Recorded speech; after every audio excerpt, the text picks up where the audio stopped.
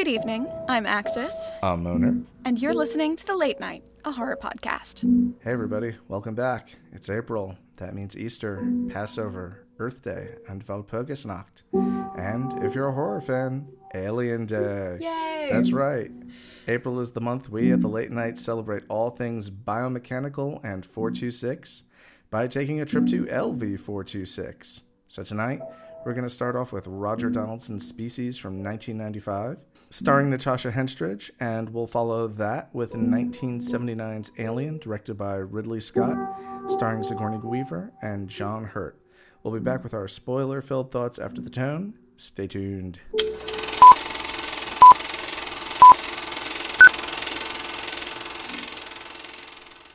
Welcome back, everyone.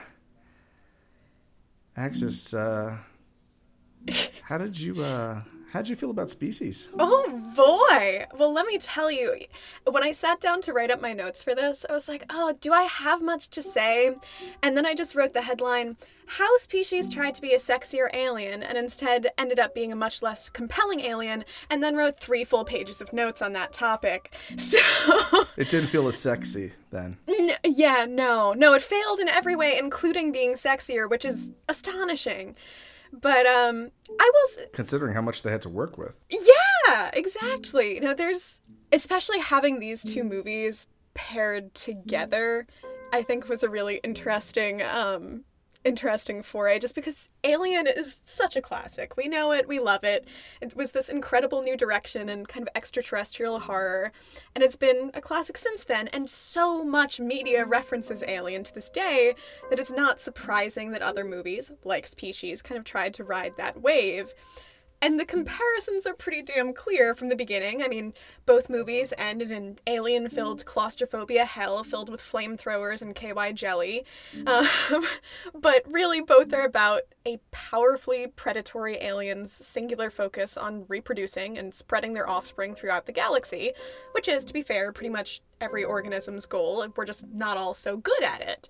And I think it's really kind of a statement to that fact that even Giger himself complained that the movies were too similar, because he noted that Sill's alien form, the design mirrored the xenomorph too closely, and that the ending was derivative of Alien 3, among other numerous complaints. I mean, the imagery of the movies is similar, the concept is similar, they have the same alien designer. And if Species did this tastefully, it could have been tongue-in-cheek or referential, but instead, yes! But instead it feels like a cheap copy. Yeah, you know you've really fucking missed the mark when you're trying to go for Alien, and they're like, well, you matched one of the aliens. Oh, which one was it? Alien 3. Oh, God. Yeah, you did so poorly in your copying job that you missed all of the good reference points and went right to the worst ones. Well, I mean, I was 13 when I saw it with my father in theaters, back when I was still scared of having my age checked at the door. Mm-hmm. So I feel differently about it. Rewatch this thing now, I think maybe 4 or 5 times in the last 20 years. And I really feel that what keeps getting screwed up when people try to redo Alien, which was first marketed as Jaws in space, is the element of isolation. Mm-hmm. Isolation, to me, is one of those key ingredients in horror that makes a horror film perform successfully. There's 3 frontiers that humankind has yet to properly explore. Space, the sea, and the mind. You know, in Jaws, it's being stuck out at sea. In Alien, we're stuck in space, and like in something like The Shining, we're stuck with the worst fucking thing imaginable, ourselves, right? Right? Uh-huh. And, you know, we know that because Cabin Fever, right? Cabin Fever is just like, every time it's struck, it's like, yeah, you know what? That is a nightmare. See also The Lighthouse. In Species, Sill is stuck with Sill. And that's terrifying for her because she doesn't have people to guide her through her changes, and she's persecuted for them. We're terrified of her and for her, and while I'm trying to enjoy that dynamic, the human team just kept fucking getting in the way. You know? Like, balancing out the genius of this story is a group of hapless dipshits played by arguably the most talented group of actors and actresses. So Seriously. I don't know, fucking name a Wes Anderson film. And you know what? Even the Wes Anderson film in horror would probably play out more convincingly than this thing did. Yeah, watching poor Alfred Molina be stuck in this absolute cesspool, like, Right? oh no. Like, if you go back and you rewatch Species and Alien with us, notice that the team that's sent to kill Syl is superficially similar to the crew of the Nostromo, right? Famous, talented, well-established actors who are cast to combat an alien. And that's all they have in common, because it all falls apart in Species when the human team tries working together. You know, I mean, the team is isolated in their own way, and I think that also gets in the way of it, right? Madsen is regarded as a grunt. Whitaker is seen as a fraud with a fragile personality. Helgenberger is the most qualified to lead the team, but she has to constantly justify each of her decisions because she's a woman. Molina's anthropologist has no fucking idea what Why he's is he doing. there? To the extent that he actually ends up copulating with the thing he's hunting. It's like, where's the thing I'm hunting? Oh, my penis is inside of it. It's like, oh, not good, huh? This can only go well.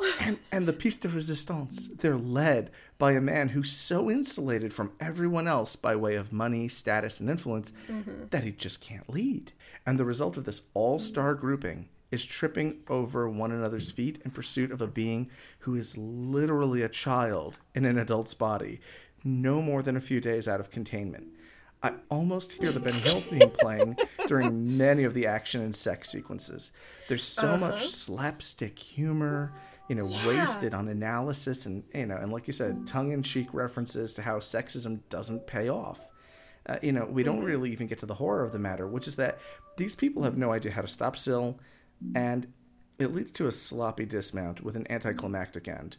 The film really should have ended with, well, I should say it this way. If you ask me, the film really should have ended with Syl having several gorgeous daughters and making the best of a bad situation. And between it all, there's a very lazy romantic subplot thrown in as well. And an even lazier I faked my own death subplot. And that's where it just broke down. You know? Yeah, I very much agree with all of that. I think a lot of that ties into, like, one of the things that just killed me between the two, kind of in that comparison, was the tone between the two movies. Because Alien is so successful in being truly and deeply horrifying. The whole thing starts with building the tone of this working camaraderie between the crew of the Nostromo. They're hardworking people on a routine job for whom everything goes terribly, terribly wrong. And we watch as they're plunged into abject terror and desperate struggle for survival. They cling to each other, both as a human connection and a literal lifeline. And that means that the tension is palpable throughout the movie. Species, on the other hand, feels like it tried to be scary, but then got distracted along the way and also tried to be a buddy cop movie and a rom-com and also maybe a TV sitcom at the same time. Went way too many freaking directions. While Syl is busy wreaking havoc on the unsuspecting Earth, while being painted in this bizarrely sympathetic light at the same time, the motley crew hunting her is given the treatment of a quirky cast of sitcom friends. Watching them bicker feels like an off-brand Friends reproduction, except their coffee shop sucks and none of them are very likable. I mean, and there's no laugh track. Yeah, because it's a scary movie, remember? So we have to sit through the will they, won't they of Murder Man and Science Lady while Syl is fucking and murdering her way through LA. And while Alien was one laser-focused plot, Species meanders all over the goddamn map trying to include romance and laugh lines and endearing side characters, all of which undercut what is supposed to be the terror of the situation. It just has no clarity of purpose, which I think just drags it down the entire time you're watching it. Absolutely. I mean, going back just a tick there, when you were mentioning that Hans-Rudi Giger had said that that Syl looked a little bit too much like Alien, or that her look was too close to the xenomorphs. I would say that the aesthetics were probably one of the few redeeming qualities of the film because of Giger's work. Giger's biomechanical train was a far more effective symbol for metaphorically representing the horrors of puberty than most I've seen. I was taken aback to Alice in Wonderland, where we have this rather annoying little white rabbit thumping his feet and tapping his stopwatch to symbolize a woman's biological clock, harkening back to the Victorian lens of a woman as broodmare. So the train was definitely a modern update I could appreciate, if you can appreciate something like that. In an interview with the German magazine Focus, Giger told journalist Frank Gerbert that he used to build Geisterbahns, or haunted train rides, as a child, and he wanted to have his own ghost train for Chateau de Groyes, but he didn't have enough money. And I found it amazing because even though the movie sucked, I feel like the story of this train in this film is like its own morbid little children's story. The Little Horror Engine That Could by Hans-Ruedi Giger, Oh, delightful. Yeah. And I do wonder kind of the brief Giger was given versus what came into play in the movie, because the alien design is another thing I feel like I actually struggled with in Species. And like that nightmare train, I think, is such effective set building and world building, and it's such a brief blip in the movie.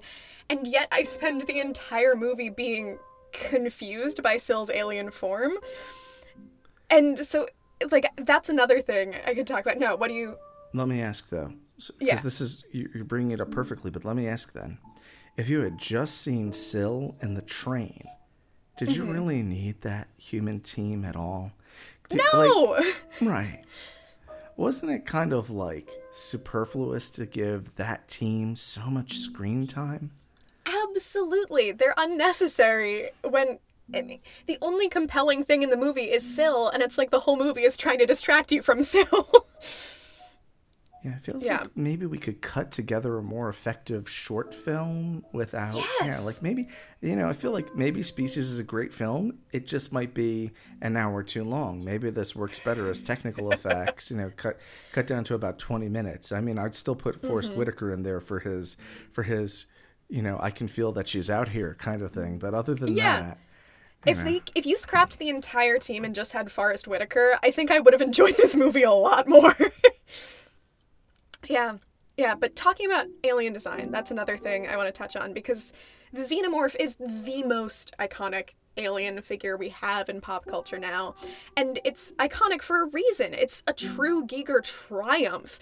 It's something that's really truly alien and instinctively threatening. Everything about it is designed to make it inhuman. The height, the long limbs, the absolute void where a face should be, and yet it's really emphatically skeletal in that unique Giger way that makes you sit super uncomfortably with your own mortality.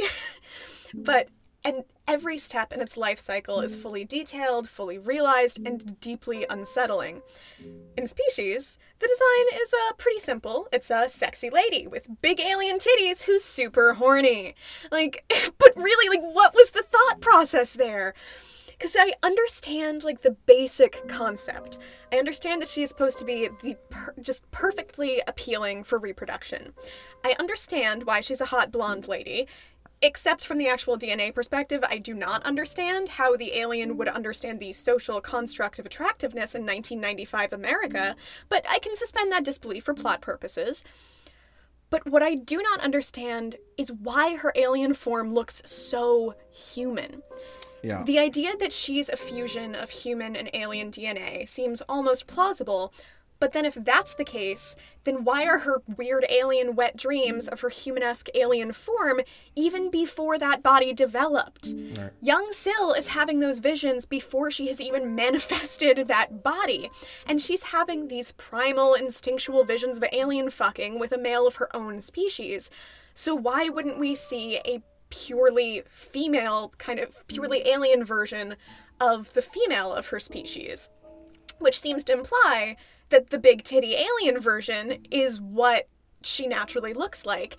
And then that makes no sense. So why would the alien so closely follow the path of human evolution? And then... Because we spliced it together with our DNA.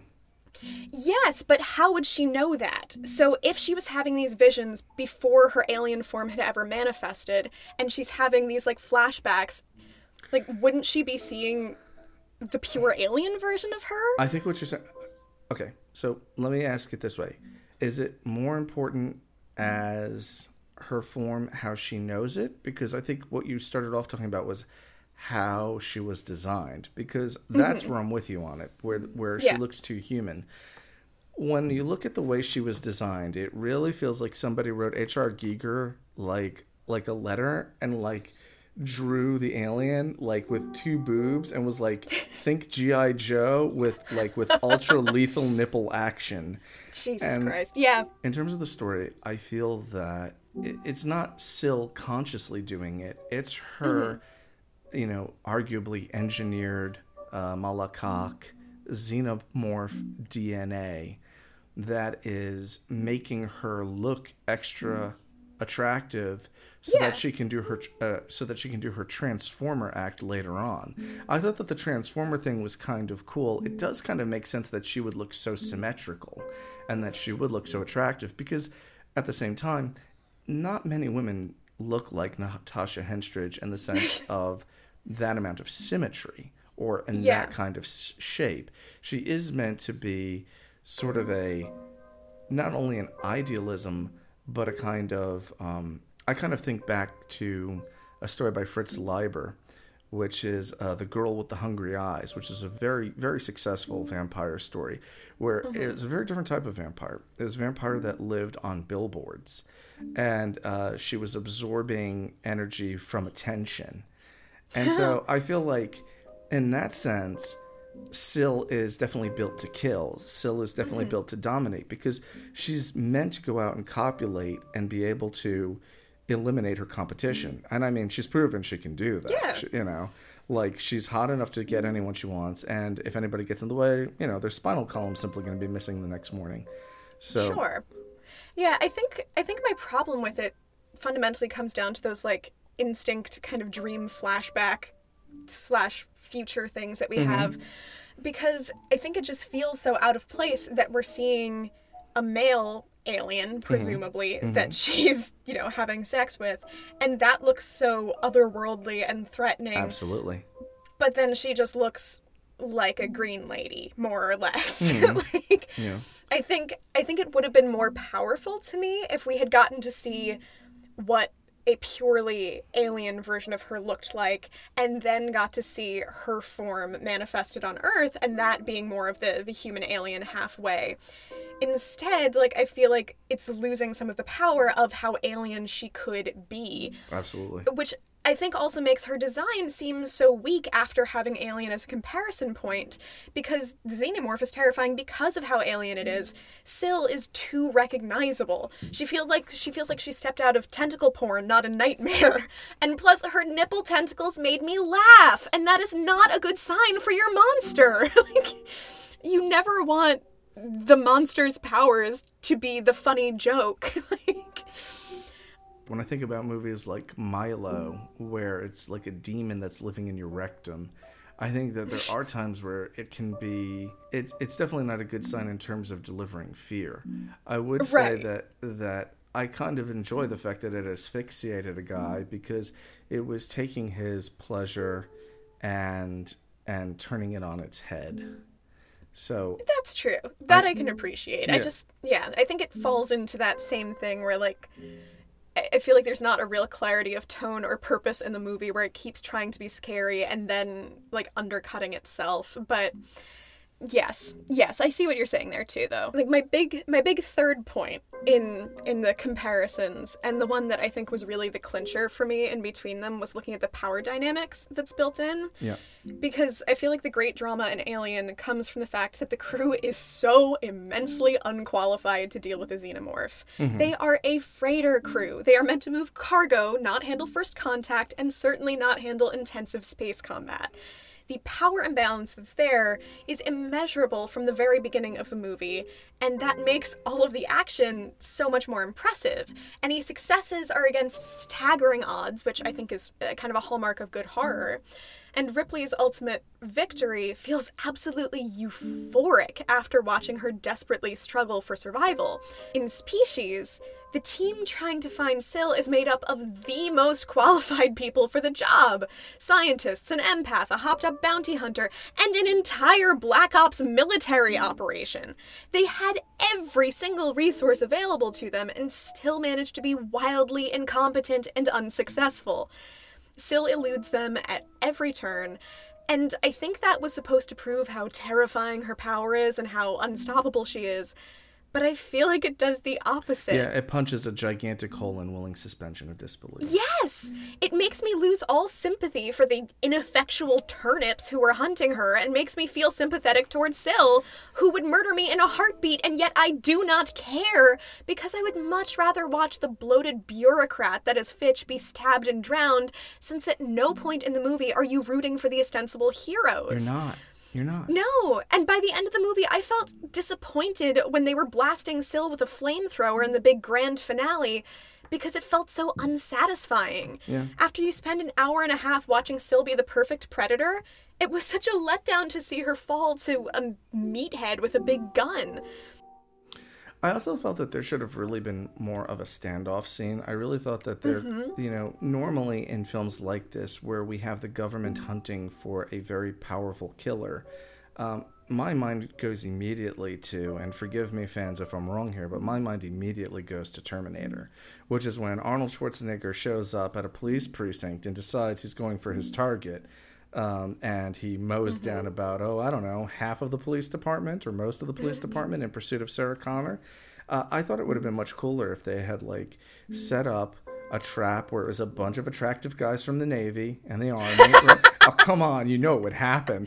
They'd be just like, we're looking for a really hot female alien. You could just see guys from the fire department just taking their shirts off, being like, I volunteer for the job, right? Just so that they can make bets with who she's gonna hit on and be like, yeah, I'm the guy who landed her, right? Because we all know that guys are meatheads like that. Right? Oh, absolutely. And then just watch her tear them the fuck apart. There's 40 of them, and they're like, oh, baby, we gotta kill you now. And she's like, yeah. Like Mr. and Mrs. Smith, Angelina Jolie is just like, yeah, who's your daddy now? I bet she just mow down the whole fucking lot of them.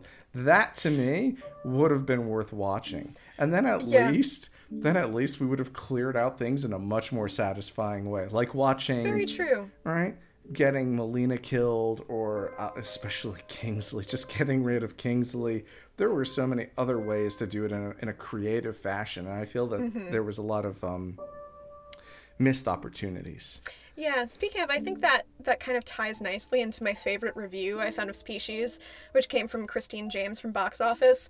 She gave it a whopping 2 out of 5 stars, describing it as, quote, Alien meets V meets Splash meets Playboy's erotic fantasies, forbidden liaisons, diluted into a diffuse, misdirected bore. I'm like, bless you, Christine James, for really bringing it all home. I mean, I don't want to totally rag on it. There are actually things I did like about Species. The whole thing was a very neat Frankenstein story, which I liked. Dr. Fitch is the perfect Dr. Frankenstein, obsessed with creating this unnatural creature of perfection that then, of course, goes haywire when he can't handle the reality of his own creation and decides to abandon/murder it. And I thought the whole alien kind of alien communication concept was very cool. Dennis Feldman, the writer of Species, said that he was kind of reflecting on the immense challenges involved in traversing the huge expanses of space, and considered it much more realistic to send information rather than a spaceship. And that makes a lot of sense to me. I mean, humans have been hopefully sending messages into space for years, so it seems perfectly logical to expect one back. But the horror is supposed to come from being able to create it. Okay. Not if Oumuamua is any indication. The thing came, made a right angle, locked the car doors, and just kept fucking driving as fast as it could. So that's true. Yeah. But, the creating the monster for the message is interesting, but I also can't give Species too much credit for that, because that whole concept was pretty neatly ripped from the earlier 1961 British TV series A for Andromeda. So if there was more record of that, I think I would probably enjoy watching A for Andromeda more. Right. And the last thing I'll say for Species is that it did gift me perhaps my all-time favorite movie-related fact, which is that it probably created the myth of the Chupacabra. So for anyone who does not know, the first reported Chupacabra sighting was in August 1995 in Puerto Rico by a woman named Madeline Tolentino. She provided a very detailed description of her sighting of the Chupacabra in the town of Canovanas, where an estimated 150 domestic animals were killed.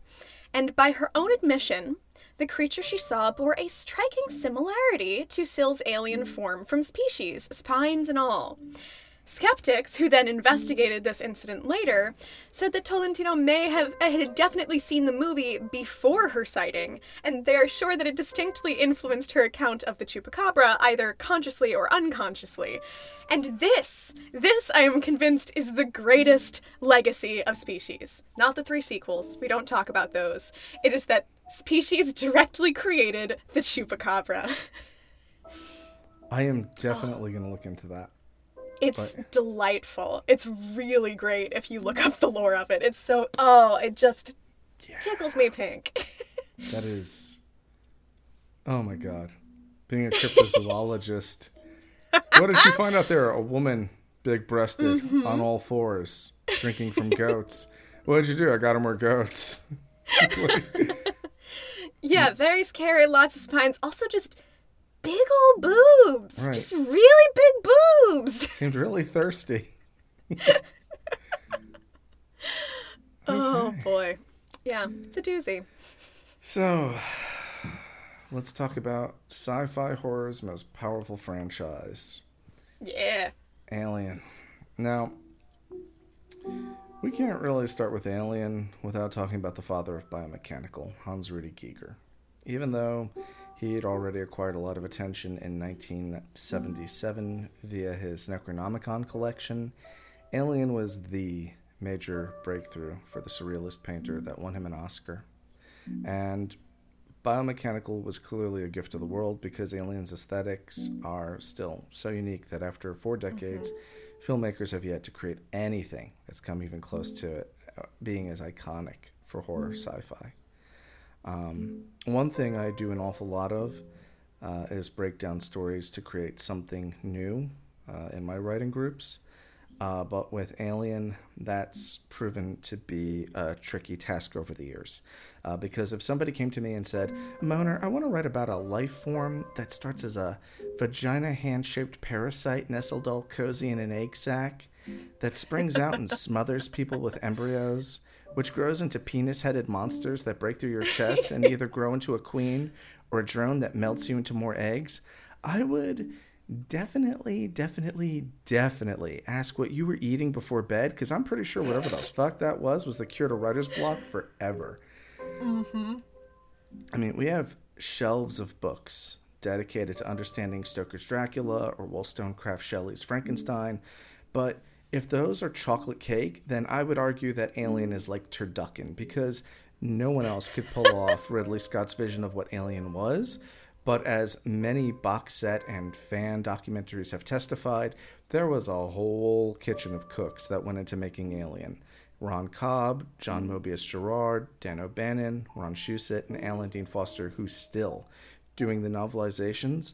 And then there's all the tidbits, like the facehugger was inspired by a fossilized prehistoric starfish fighting a crionid that were both suddenly suffocated in mud, or that the Nostromo spaceship is named after Joseph Conrad's novel of the same name.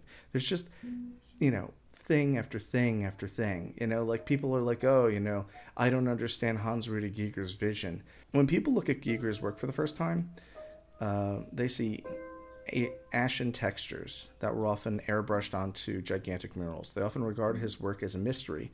But I think anybody who takes the time to learn about Giger will see that his work is a beautiful mosaic of his own life experiences. Giger was influenced by 3 artists, Dado, Fuchs, and Salvador Dali. He was also friends with Dr. Timothy Leary, and appropriately created under the influence of LSD.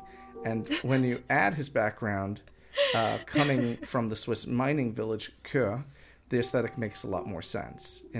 You can actually, whenever I look at it, I kind of think of an ossuary, which is, right, these churches where monks would arrange bones after the plague. There were just so many bodies.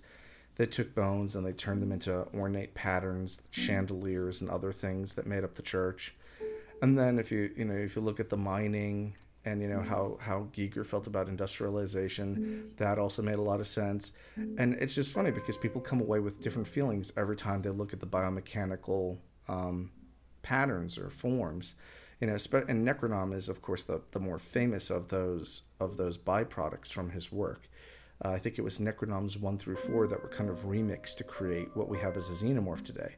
But then there's, you know, if you go and you ask somebody else what they think about it when they look at it, other friends have said, oh, it's a beetle. It looks like a big beetle. It feels like an oversimplification. But then, like, no, actually, it does look like a big beetle. Yeah. So There's a very insectoid kind of chitin exoskeleton element there. And the fact that they bleed green and that everything that they touch seems to turn, you know, they seem to melt things and turn everything into hives, right? So there is an insect element there, but it's really weird and freaky, right?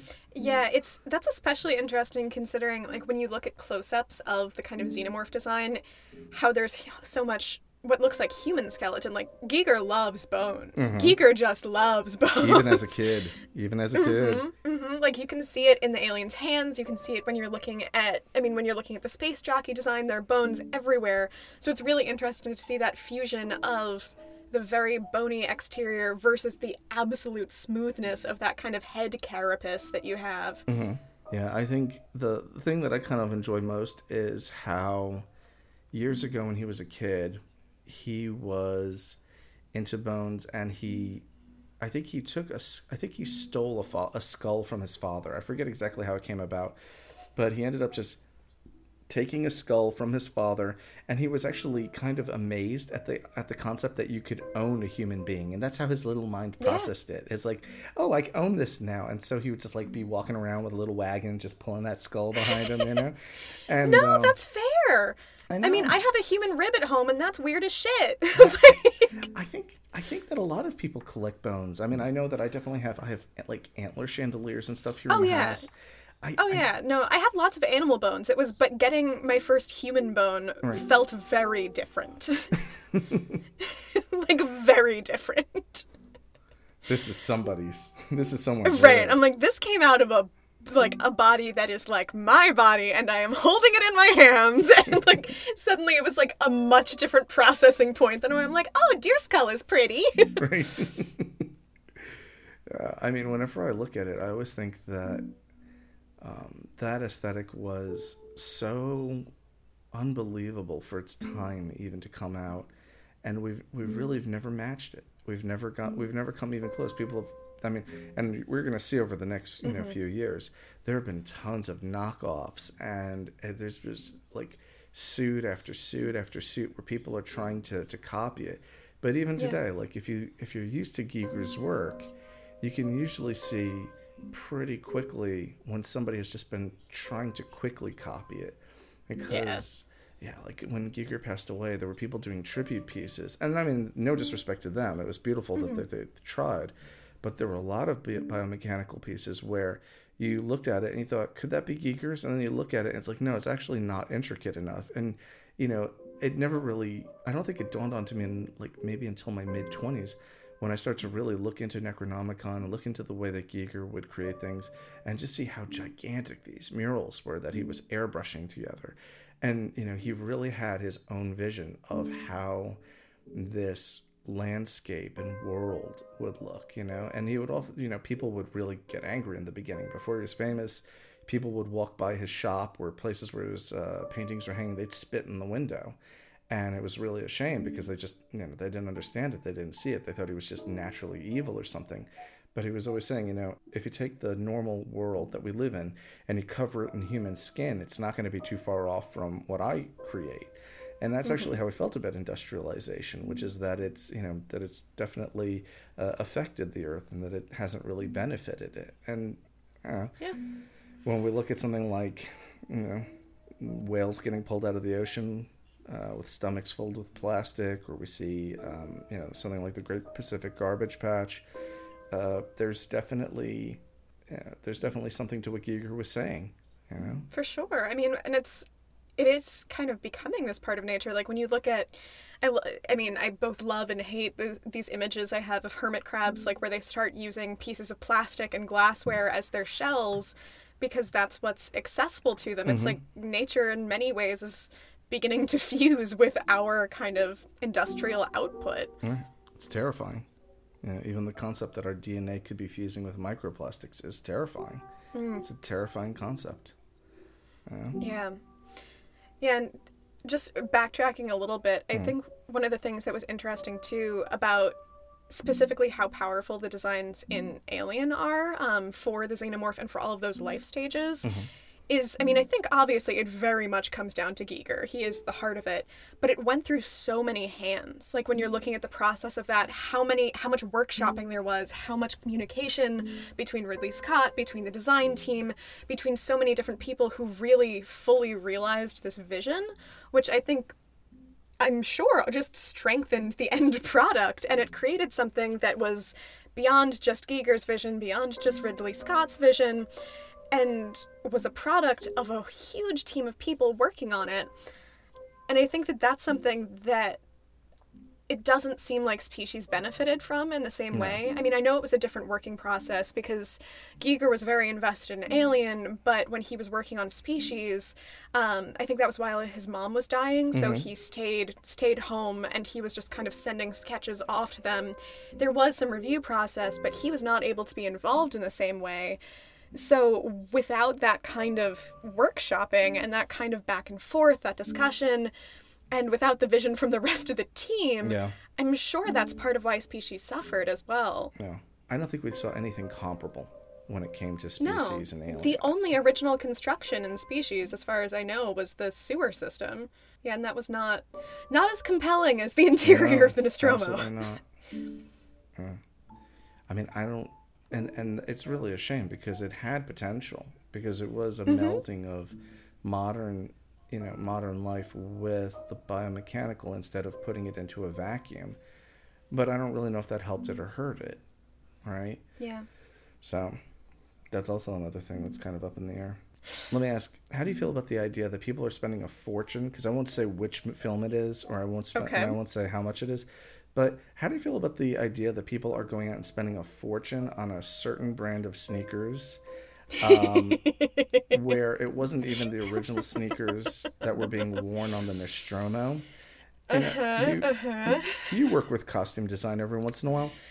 I do. Right. So, because I'm guessing it's a pair of low-top canvas shoes, some D-rings, and is it leather?